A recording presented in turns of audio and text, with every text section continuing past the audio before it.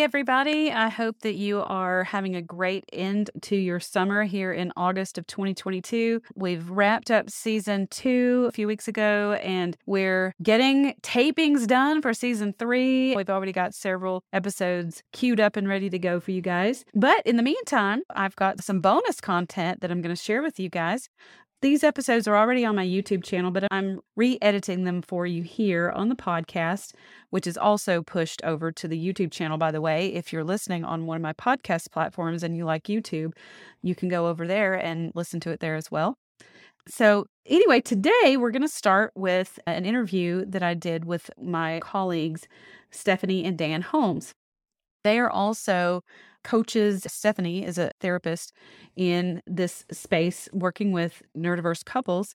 Dan is actually neurodivergent himself, and Stephanie is not, but they're married and they're going to introduce themselves here for you in just a minute. This is a replay of my interview with them from, I think it was last year. I don't actually have the date in front of me right now.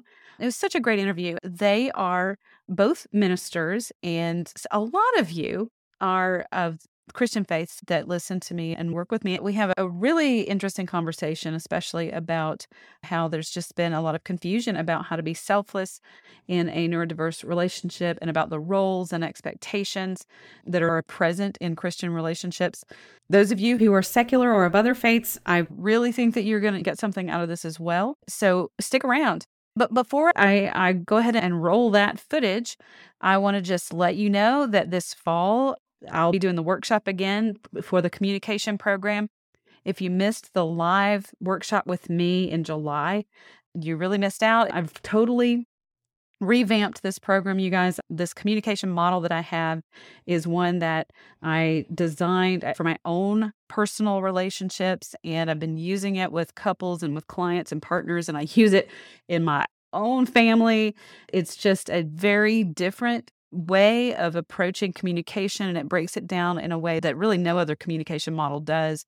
You can get started learning for free in my Battle Busters modules, which are on my website. Just go to crackthecommunicationcode.com. That's video-based modules that will get you started. And then the self-paced course or modules are also there, Relationship 2.0. That is the self-paced version of what I will teach live in the workshops. I'll be doing these workshops periodically throughout the year. I really encourage you to access the self-paced modules first so that you're familiar with the curriculum. It's kind of like read a book before you go to see someone live speak at an event. The next live workshop is going to be on October 21st. So keep an eye out for when registration will be opening up for that. Get yourself enrolled. It's a half-day workshop. It will be from 12 to 4 p.m. Eastern, and I hope to see you there. So now I'm going to roll the footage, though, with Stephanie and Dan, and enjoy. Hi, you guys. Thank you so much for being here today. Thanks for having us. Yeah. So I'm going to just actually ask you to introduce yourselves, because I think you can probably describe yourselves better than I can. So please tell us a little bit about yourselves. Okay, well, I'm Stephanie. I'm Dan. And first of all, we're the podcast hosts of Neurodiverse Christian Couple, because we're a neurodiverse Christian couple. And we started that podcast and our ministry to help other couples who are neurodiverse kind of make sense of their journey, know they're not alone, or answer questions that are a little bit more specific to faith-based couples. But we discovered our neurodiversity kind of later in marriage. A child was diagnosed first. And here we are today. December will be 27 years. Wow. Congratulations. You guys, that's a big anniversary coming up. You know, having a child diagnosed on the spectrum is kind of that gateway for so many couples to kind of for us to recognize, wait a minute, hold on, we may have neurodiversity in adults too. I see that all the time where a child, or even I've had grandchildren diagnosed, and a grandparent will come to me and say, I recognize this in myself. And so that's just a really common story that or narrative that I see a lot. And do you guys see that a lot too? Yes, definitely. Yeah. Okay. So, you mentioned that you guys are faith-based, and my practice. Sorry, I'm looking around all my monitors. I've got my notes and comments and everything. My practice is not just faith based. I have secular folks. I do have faith based folks as well. And some of the things that we talked about in your podcast really apply a lot to my faith based community. But I think some of the things that we have to talk about that may be specific to the faith based community still applies. That a lot of it still applies in a lot of ways to those folks who are secular. So if you're listening and you're secular, I really encourage you to stay on and listen to what we have to say here because I think that this really may apply to you as well. Because some of the values that are Christian may still show up in other ways in other relationships and still apply in a lot of ways. So yeah, I want you to stay. Um, so one of the questions that I wanted to start with, I'm just going to throw a big, huge one at you guys. You guys, they're probably like, "What is she going to say?" So something that has come up a good bit in my faith-based community, particularly for wives who are wanting to be, they're wanting to serve their husbands and they're wanting to defer to their husbands as the leaders in the family, but and I'm talking about a couple that is a neurodiverse couple where there's a husband on the spectrum and a wife is neurotypical. I have women ask me, how do I do this? How do I submit? Some people use the word submit. Some people use the word, how do I serve my husband? How do I, how should I be selfless when my neurodiverse husband sometimes struggles to recognize the needs of the family members, of me, of the children. How do I do that? So I'd love to hear your opinions or your thoughts on that. You want me to go first? Thinking you're going to go first. Um, so Dan here is going to talk a little bit more about kind of our concept of where that comes from in Ephesians 5 on servant leadership. But so Ephesians 5 is usually that quintessential chapter that is usually spoken about. But when we're both reverends, we're both ordained ministers as well. We just want to kind of remind our listeners that first, when you have Ephesians 5, you're got to look to the whole letter, which is to a letter to Ephesus. And as you read the whole letter, it's about now that you're part of this body of Christ, now that you are a believer, you are out of this world and you are in this world, submission is kind of mutual. It even talks about submitting to neighbors and other people and your congregants. And it starts with submit yourself one to another, like mutual submission. So when we talk about servant leadership, we're more of the mindset that leadership is a servant-based leadership and not a domineering command and control because I said so. I don't believe, and I think the Greek supports me, submission does not equal permission. Permission is obedience. And so submission and deferring, we come at it as more of so whether you're neurodiverse or neurotypical couple, you're putting the other ahead, you are being mutual, or you're being reciprocal, you're submitting one into the other. And so I think you do have to take into consideration that if the one who is in leadership is making poor decisions, especially financially, or like you said, not considering the family as a whole system, I don't believe women are called to check their brains at the door. If a child needs medication and the other spouse doesn't want to pay for it or says you can't have it, and I've heard this before, that it's not submitting by going and buying the medication. The child has two parents, and if one is not going to make the best decision for the child, then the other can go make the best decision for the child, and that's not a submission issue. What would you add? Mostly that the relationship is a team, and each of the members kind of divide the roles appropriately. And we divided our roles appropriately, not because they fit some kind of mold, but because that's what worked. It was played to our strengths, and that's kind of that's the way we organized it. What worked for us after trial and error, this seemed to work, that seemed to work, and we landed in some place that stayed kind of stable. And for us, the roles might seem, different than what works at other people's house, but it's what turned out to work for us.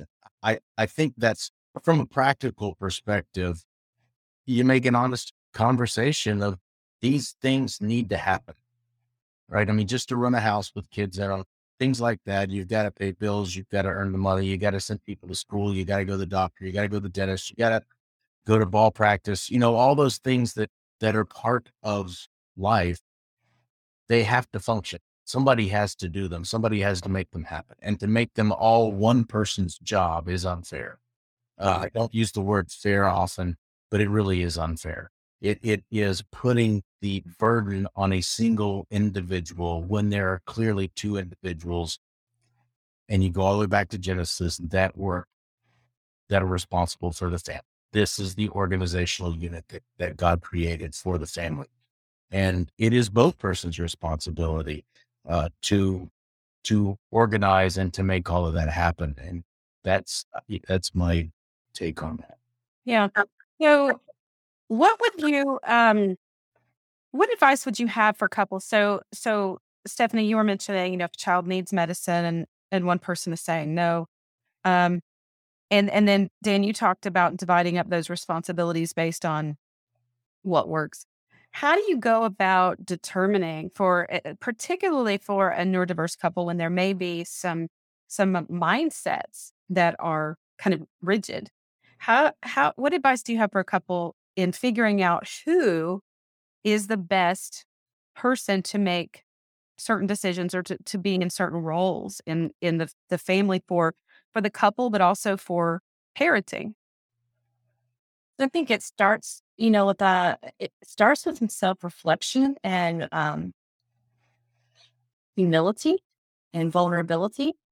Being able to be open and talk about, what your strengths and weaknesses are. When he gets to a little bit more of the roles, I mean, I had to come to terms with I'm not the better cook. I'm not. I am not the better cook between the two of us. But as you're kind of, I mean, we typically, even in neurotypical families, typically the mother tends to have more of the child role and because intuiting, right? So things with children require some intuiting and it requires kind of knowing what is developmentally appropriate for this child. And so sometimes with the rigid thinking, there might be an expectation for an 8-year-old child that a 13-year-old can't do. And so there might be stepping in for some discipline that's too strong. And that's sometimes a common argument that I'm mediating is, and the husband will say, well, you're emasculating me. You're taking my role of discipline. And the wife's like, but I can't let you step in and speak that way to our 8-year-old child and expect that they're going to act, like a teenager or a 5-year-old. You gave them a 1, 2, 3 prompt as if they were going to do all those things you said and then a hard punishment. There's still you have to stand in and defend the weak. And the child is there, with two parents. And when something's not appropriate, you can't just let inappropriate behavior happen. So not always, but it tends to be the wife that's a little more intuitive. So I think intuition and that nurturing and compassionate care, whoever tends to be more strongly gifted in that should probably be making more of the children's decisions and what they need. If they need therapies or helps or tutoring. That might be the role of the one who's a little more intuitive and aware of what's going on in the whole system and not just bits and pieces of the system. Okay. I have a question. So I'm going to go ahead and ask it. And then Dan, you can kind of tack on to what she just said. So, um, some of my neurodiverse men in particular, may struggle with emotional empathy or recognizing the emotional needs of wives and children. And so I have men in my program that are very dedicated to their families and very want to do, what's best for their families, but really struggle to understand the emotional needs of their wives and their families. And their wives and are telling them this is what I'm feeling, this is what I'm experiencing, what I'm needing. And as you were saying, Stephanie, moms a lot of times are able to intuit those needs or recognize them in children. Dan, what advice do you have for the men because I have quite a few men who tune in here on YouTube. For the ones that the emotions don't make any sense to them. They're like, this just doesn't make sense to me. So we don't really have to attend to this. What advice do you have for them when wives are saying, this is real, this is legit? What was that, Stephanie? That's a connect with me. Right. I can't think of any aspect of life where because I don't understand it means I get to ignore it. Right? That perspective, that attitude doesn't play anywhere else. Right? Your car is breaking down, it's running out of oil, it's running out of gas. Ignoring it doesn't help. And in probably no other situation does a reasonable individual say, you know what, I'm just going to ignore that because someone will come by and push me. I mean, it's illogical. It just doesn't work. So to use that same argument here is giving up. It's, I don't want to try. I don't know how to try. I'm scared to fail. All of those, some of those, the best approach from a guy's perspective is to learn to be teachable. I mean, growing up, going through school, going to work, doing all of those things, you progress, you get better. And then for some reason, in a relational situation, we decide, you know what, I'm good at this. Stop it. I can't naturally feel my way through it. So I quit. I give up. I'm not going to attempt. It's hard. It's unnatural. It's, you're frequently wrong. And all of those things are uncomfortable. But kind of to go back to tie this to the question that was before this one, the easy wins on who does what is what you're good at, what you like. Those are the easy wins. At some point, you're going to get to the division of the household that maybe neither one of you just like. At some point, those things still have to be done and someone has to do them. And you can either be teachable, going back to even prior, and be a servant of the house, or you can overburden someone and the family suffers the consequence of that hurt. And to appeal to those that aren't very empathetic, that is illogical. Okay. Right. So, Stephanie, did you have anything you wanted to add to that? I think that willing to be teachable and willing to be wrong, because sometimes a lot of my AS male clients are so perfectionistic. It's a performance based. I want to serve by task. I want to serve by providing. I want to serve by just, maybe taking a child to and from when it's convenient to me if I feel like it versus being dependable. But there's this, sometimes unwillingness to kind of go in. Like I tell the guys I work with sometimes, when your wife is having emotions and she needs to share that with you, you've got to learn to be a firefighter. It's not a natural thing people to run towards something that is heat or uncomfortable, that EMTs and law enforcement people are kind of trained to go toward something. And so not that new lives are natural disasters or anything, but when that's making you feel uncomfortable and you quote feel the emotional heat, your tendency is going to want to be to back off and shut down and not inquire. And it usually is, well, I'll just let her calm down and give it a couple of days. And then, if she doesn't bring it up again, it's okay. But that's not what's going on. And so learning not only to be teachable, to be vulnerable, that you don't know. You don't know what you don't know. So the way that you can know is to ask. And early in our marriage, that was problematic because he would say I used emotional logic and he used real logic. And, So when I would say something that one of the girls needed something or I needed something, the two approaches were either I was not using real logic and my emotional logic was flawed, or a scripture verse, just learn to be content without it.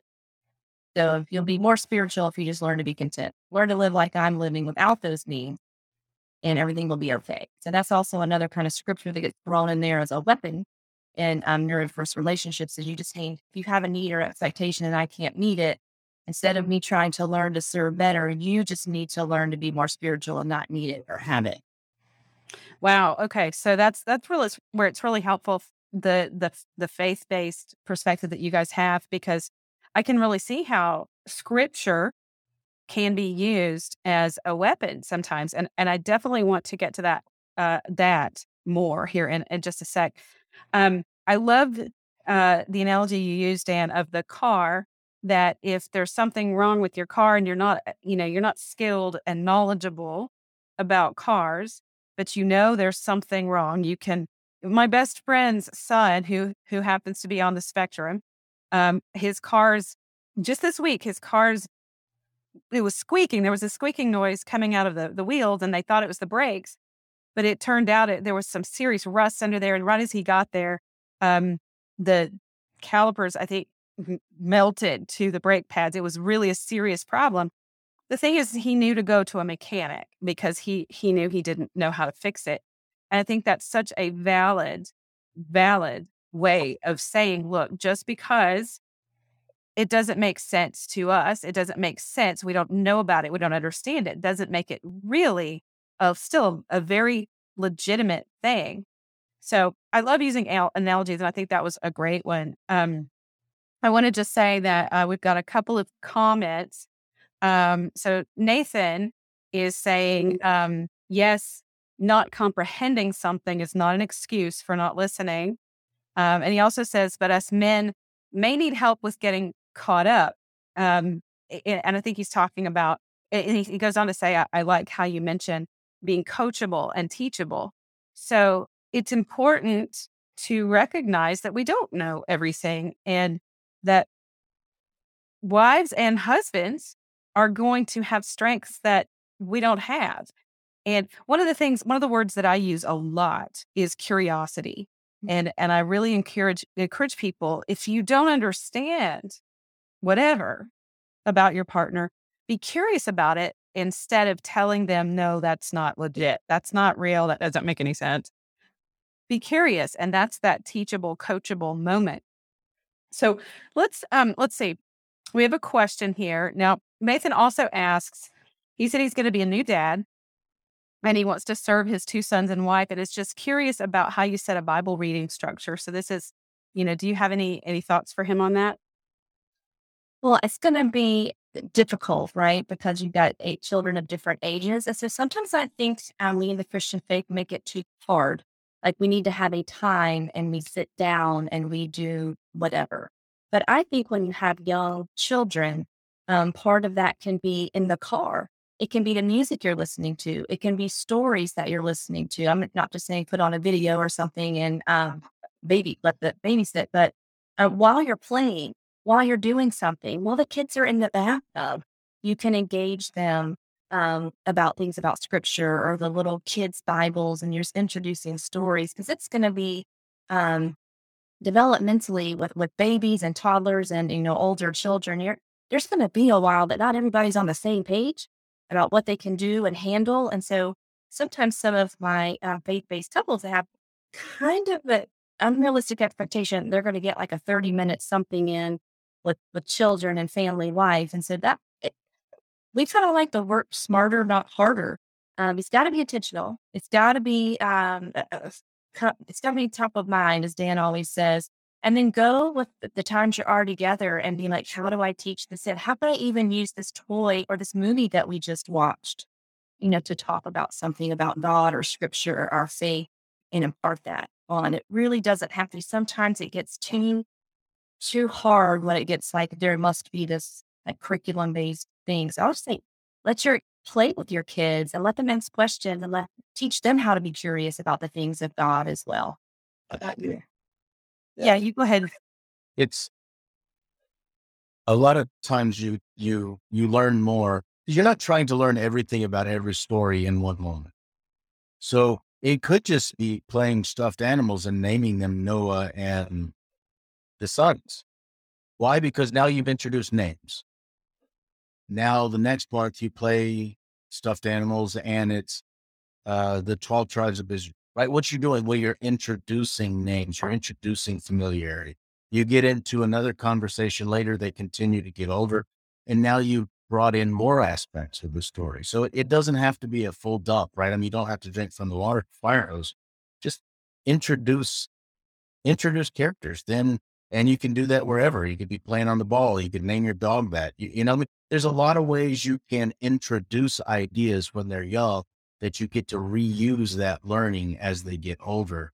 And then, you know, you buy a puppet show. I mean, we had a puppet show.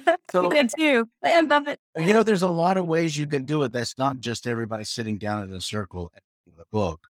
Uh, as good as and effective as that is, there are other ways, especially with children, that you could probably be more effective and even be uh, more recollective. It burns in a different kind of memory when you engage in a non-reading way.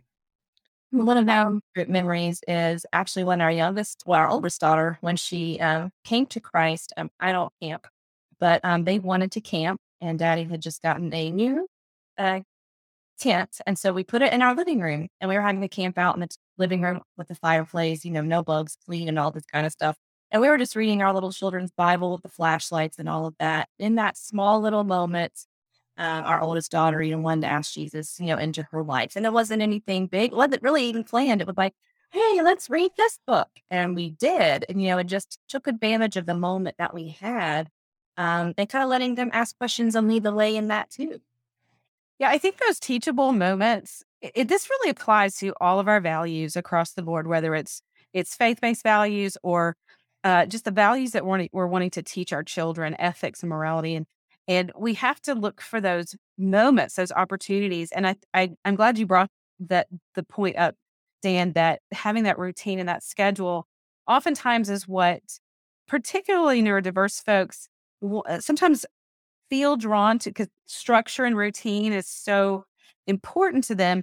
And so wanting to set up that structure and that routine seems like the thing to do. But like you're saying, Stephanie, developmentally, a lot of children just aren't going to tune in to daily, let's talk about the Bible time. And finding those opportunities are so important. An example that I have, my son was on a baseball team for a few years that was faith based.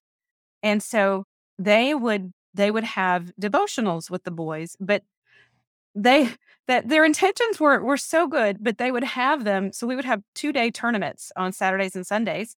And by the end of Sunday, we'd played 5, 6 games. The boys had usually just lost their last game because unless you won the tournament, you lost the last game. And they would have their chapel on Sundays after that last game, and I'm watching all the boys, they're sitting there with their hats on their head and just kind of zoning out. But so I just remember thinking they're not absorbing any of this. But what they did absorb was the moments during the game when a player would get frustrated, he'd struck out and he'd throw his bat down. And then the coaches would pull them over to the side and teach them and guide them and not shame them, but teach them how to handle those moments. Or if another coach was yelling at the other team, they would emphasize to their players that's not who we are. That's not who we're going to be. And just use those moments. Those were the moments that I think the boys really absorbed so much more of that, what was trying to be conveyed. And so I think everything that you said is just so applicable to Nathan's question, about how to teach and to use just be an opportunist when children are more ready to absorb it in the moment.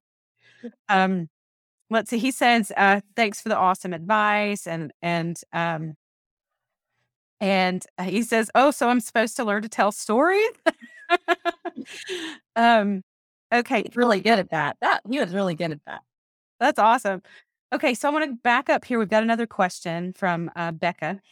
on YouTube, and she says, so can you share about social situations and how to navigate when one person, the neurotypical person, is social and the neurodiverse partner in the relationship shuts down in those social situations. So, um, what are your thoughts on that, guys? Okay. Well, I'm obviously more extroverted, and Dan here is pretty introverted. Anytime we do an introvert scale, like he's like on the other end, jumped off the other side of introversion. So I think there's care to be taken there, but that doesn't mean, and this is sadly what I see happen a lot in neurodiverse faith-based couples, is if the AS husband doesn't want to go to fellowship or doesn't want to go to events, doesn't want to join a small group, doesn't want to do whatever, then you can't do it. I don't want you at my house. No one can come to the house. And that's not really okay either.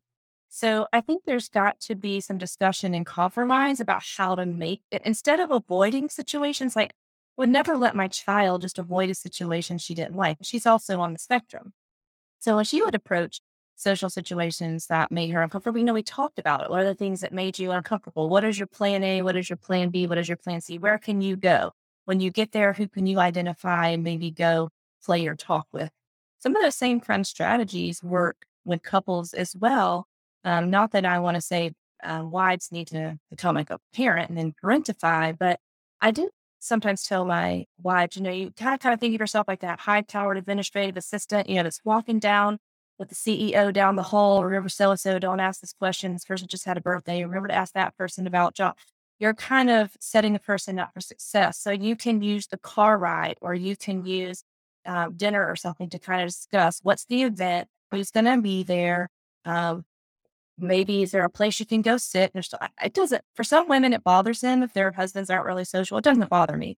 If we go somewhere and he finds a chair in a corner and wants to sit there and read, I'm perfectly content and happy for that. If that is fine with him, and he may find one person he's interested to talk to, fine. But I think what can happen is everything revolving around, I say sometimes the AS person thinks that they're the sun in the universe, and everybody's got to revolve around what they want and need at all time. And I don't think that that's sustainable. And I don't think that's servant leadership. Yet we do need to take those things into consideration to make modifications, accommodations, and help where we can, but plan for it, set up for success, back to being teachable, vulnerable, and good communication. Yeah. Yeah. I'll share a little bit about a couple that is going to be, we're going to air an interview with them next week, what their strategy was. But I want to hear from you, Dan, since you are the introverted neurodiverse. What is your strategy? So my strategy earlier on would have been to find somewhere and be as unobvious, as invisible as possible. Wallflower, whatever the color of the wall was, I was hoping I was that color. And that coped. But later on, the older I got, the more I realized I was giving up opportunity. There was an opportunity to learn, to grow, to exercise something that I just wasn't naturally good at. I mean, it started with, I think there was an actual situation where I had my cheat question list written down on my hand in a sticky note, that if I sat at a table, it would actually say, "What is your name?" Because that was the level of, that was just not an obvious question. I'd get there and stuff. But that was hard. It took, there's a few things I'm good at, and this couldn't have been farther from the opposite, right? I mean, it was just that unnatural. So it was an opportunity to exercise something I just wasn't that good at, which is a skill. If let's pick a skill you're good at, maybe you're really good at physics and that's your day job. Well, at some point during your physics career, you need to talk to somebody. At some point during that situation, you're probably going to interact with someone in a non-professional setting. It's the year-end party, it's the whatever. There is an opportunity for growth in the company. You say a lot about who you are, not just in your hard skills, but your soft skills. Mm. And, the occupational world, that's a very important thing. And it was a chance to exercise those. So, not, if there was a woman's thing or there was a joint thing or whatever, going, even though it's hard, going to exercise something that you're not good at, to practice a skill that is useful, but it is very hard.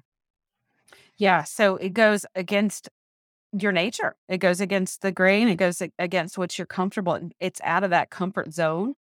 But kind of like what Stephanie was saying, we we teach our children, we push them. I don't know if you're familiar with that Temple Grandin's book, The Loving Push. I love that book because she talks about how important it is to push our children, our neurodiverse children as they're growing up and moving into the world, to push them out of that comfort zone. So Little bit at a time. a little bit at a time. Right. We don't want to flood them. But that, like you're saying, Dan, that gives them the opportunity to practice and learn those skills. And and skills, like you said, that filter over into all aspects of our life, because yeah, we have to interact. We have to interact somewhere, somehow, some way. Um, so I think prevention, you talked a little bit um, about that prep talk on the way. And so next week, I sat down and had a chat with a couple that were clients of mine a little over a year ago, and they're just doing so well. And one of the things that they learned, this dynamic, this thing happened a lot, where they would go out and he would shut down, and they they didn't know how to deal with that. So they learned some really specific strategies about how to plan ahead for whatever the outing is. And sometimes they will go in separate cars. They'll drive in separate cars if possible, so that he can leave when he's ready. And she understands that from the framework of neurodiversity now, whereas for a long time, she didn't understand it. They didn't have the framework. And so she thought he was just checking out, wanting to leave, not interested, when he really was. But they've learned now that lets him come, be social. He can be more social, like you're saying, Dan. He's more able to put himself out there when he knows he's got the escape route. He knows he can leave when he's ready. So I think that prep is really helpful and important too. Um, I want to circle back to the scripture, because you guys are faith based, and these folks hear me talk all day long about all these dynamics, but specifically for our faith based community, how do you see scripture being weaponized? That's a very strong word. Mhm. So how do you see that happening in neurodiverse relationships? Okay, I'm going to stop there. And as you can see, this has been a really amazing conversation that I had with Dan and Stephanie. So be sure and tune in next week for the rest of the conversation that I had with them. Also, don't forget that if you really feel like you need some clarity on your own relationship and the partnership that you're in, you can always book a consultation with me. So just visit me at jodycarlton.com and click the button to request a consultation. There's a little form there that you can fill out, and we'll get you set up with an appointment. So have a great week, you guys. Tune in next week.